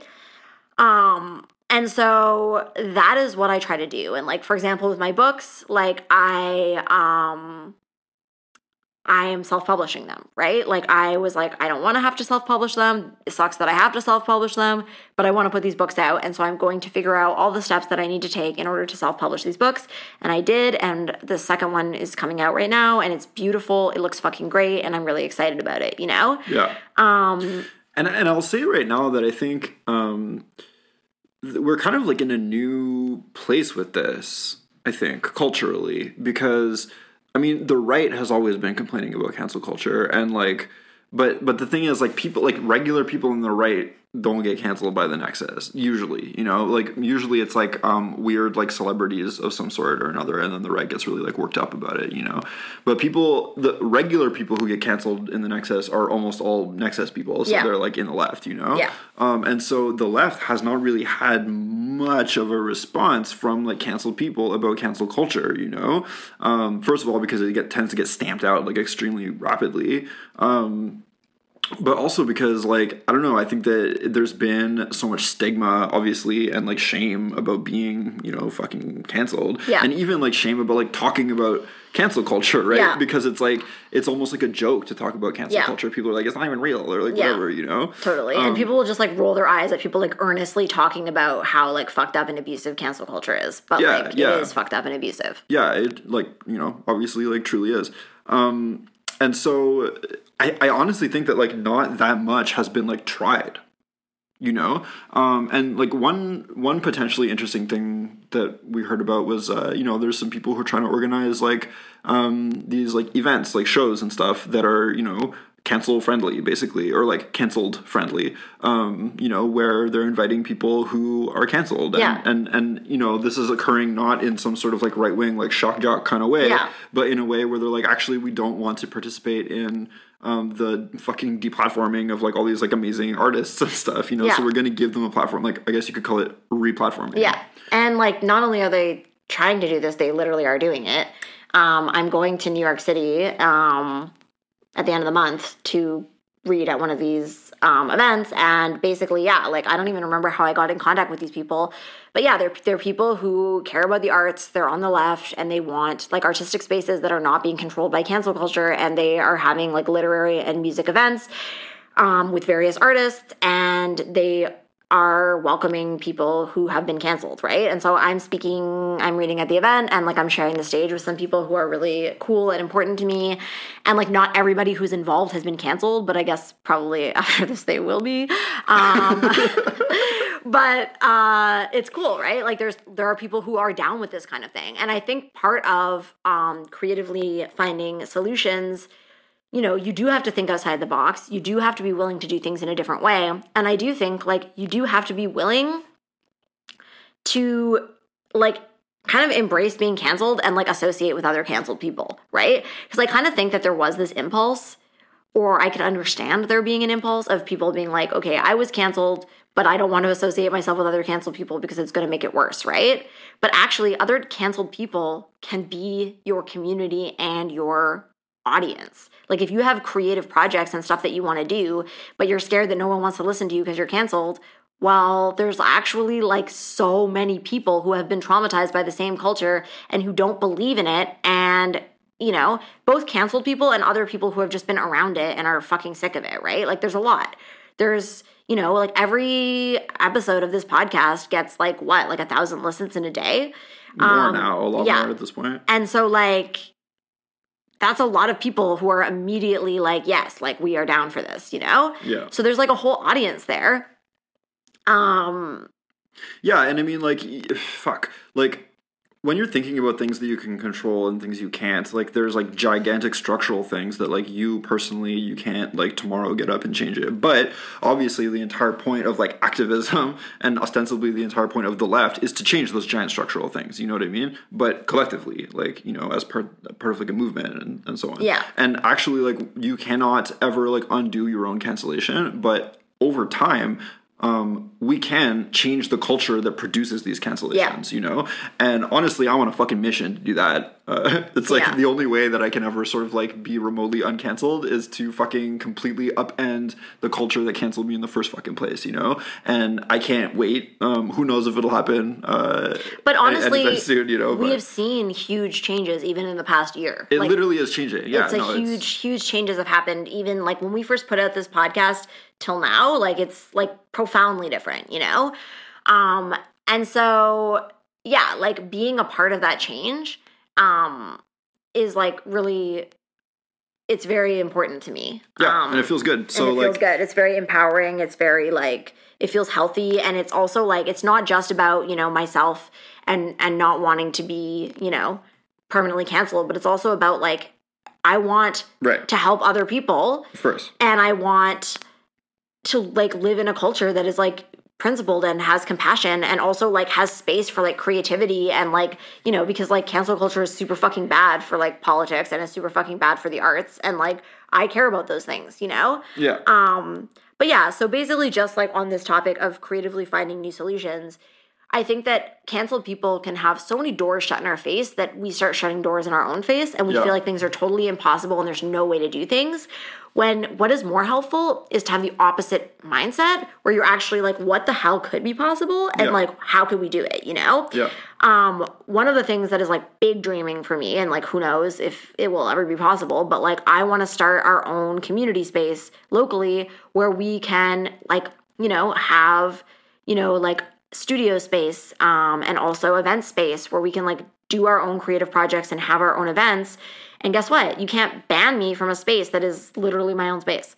Right. And so that kind of thing, right? Where of course these things are hard. I'm not saying that they're easy. They're hard and you have to be like really, really creative and like resilient and strategic to like try to find new solutions. But it is totally possible. And I think that focusing your energy on that and just being like, well, what could we do? Like sky's the limit. Like what might be possible. Yeah, and you know, you might not have that much to lose, so yeah, and it's like that is gonna be so much more empowering and feel so much better than just like, you know, being like, fuck, nothing is possible, you know? Like that road leads to bad places. That's gonna lead you to like despair and depression and feeling like you can't do anything. In fact, lots of things are still possible, and there are many, many, many people who are like who believe in the same things that we believe, you know? Yeah. I would never in my wildest dreams when I had first been canceled or like before I was canceled, I would never in my wildest dreams have imagined myself publicly saying the things that I say now. I would never, I could not imagine that I would say these things. It is crazy to me. And now I just say them all the time. I just go around saying them. And guess what? Thousands of people are like, yeah, you know? Yeah. Thousands of people are like, yeah, I agree with that. And yeah, of course there's people that are like freaking out and like calling me all of these horrible things and like trying to destroy my life. But guess what? They were doing that anyway. And now I'm just like speaking my truth and living in my integrity and finding other people who are on the same page and like building community and making real friends and like finding ways to make my creative projects. And like, honestly, like there's a lot that sucks, but there's still a lot that's really great. Yeah, man. So that's pretty much it. I guess that's pretty much it. So, yeah, we hope that you can reflect on this as a message of hope because what happened to you is fucking wrong. Yeah. And you are a human being who is worthy of a beautiful, full life. And I truly do believe that there's like a lot of fucking ways to make really beautiful things happen. Yeah, man. And this isn't going to be like the end of the story, you know? Yeah, they can't take everything from you. And they can't control what you decide to do. Yeah. You know, they can control a lot, but they can't control that. And just hold on to that. You know? Also buy my zine. I think it's like $6. Yeah, definitely buy Jay's zine. It's really, really good. I forgot to mention it's called What Else Is There to Live For? Yeah, and honestly, I cried. So it's really beautiful. And like, I'm honestly like, I think I mentioned this before, like when we were talking, but I'm like, I want to see like a fucking canceled renaissance, you know?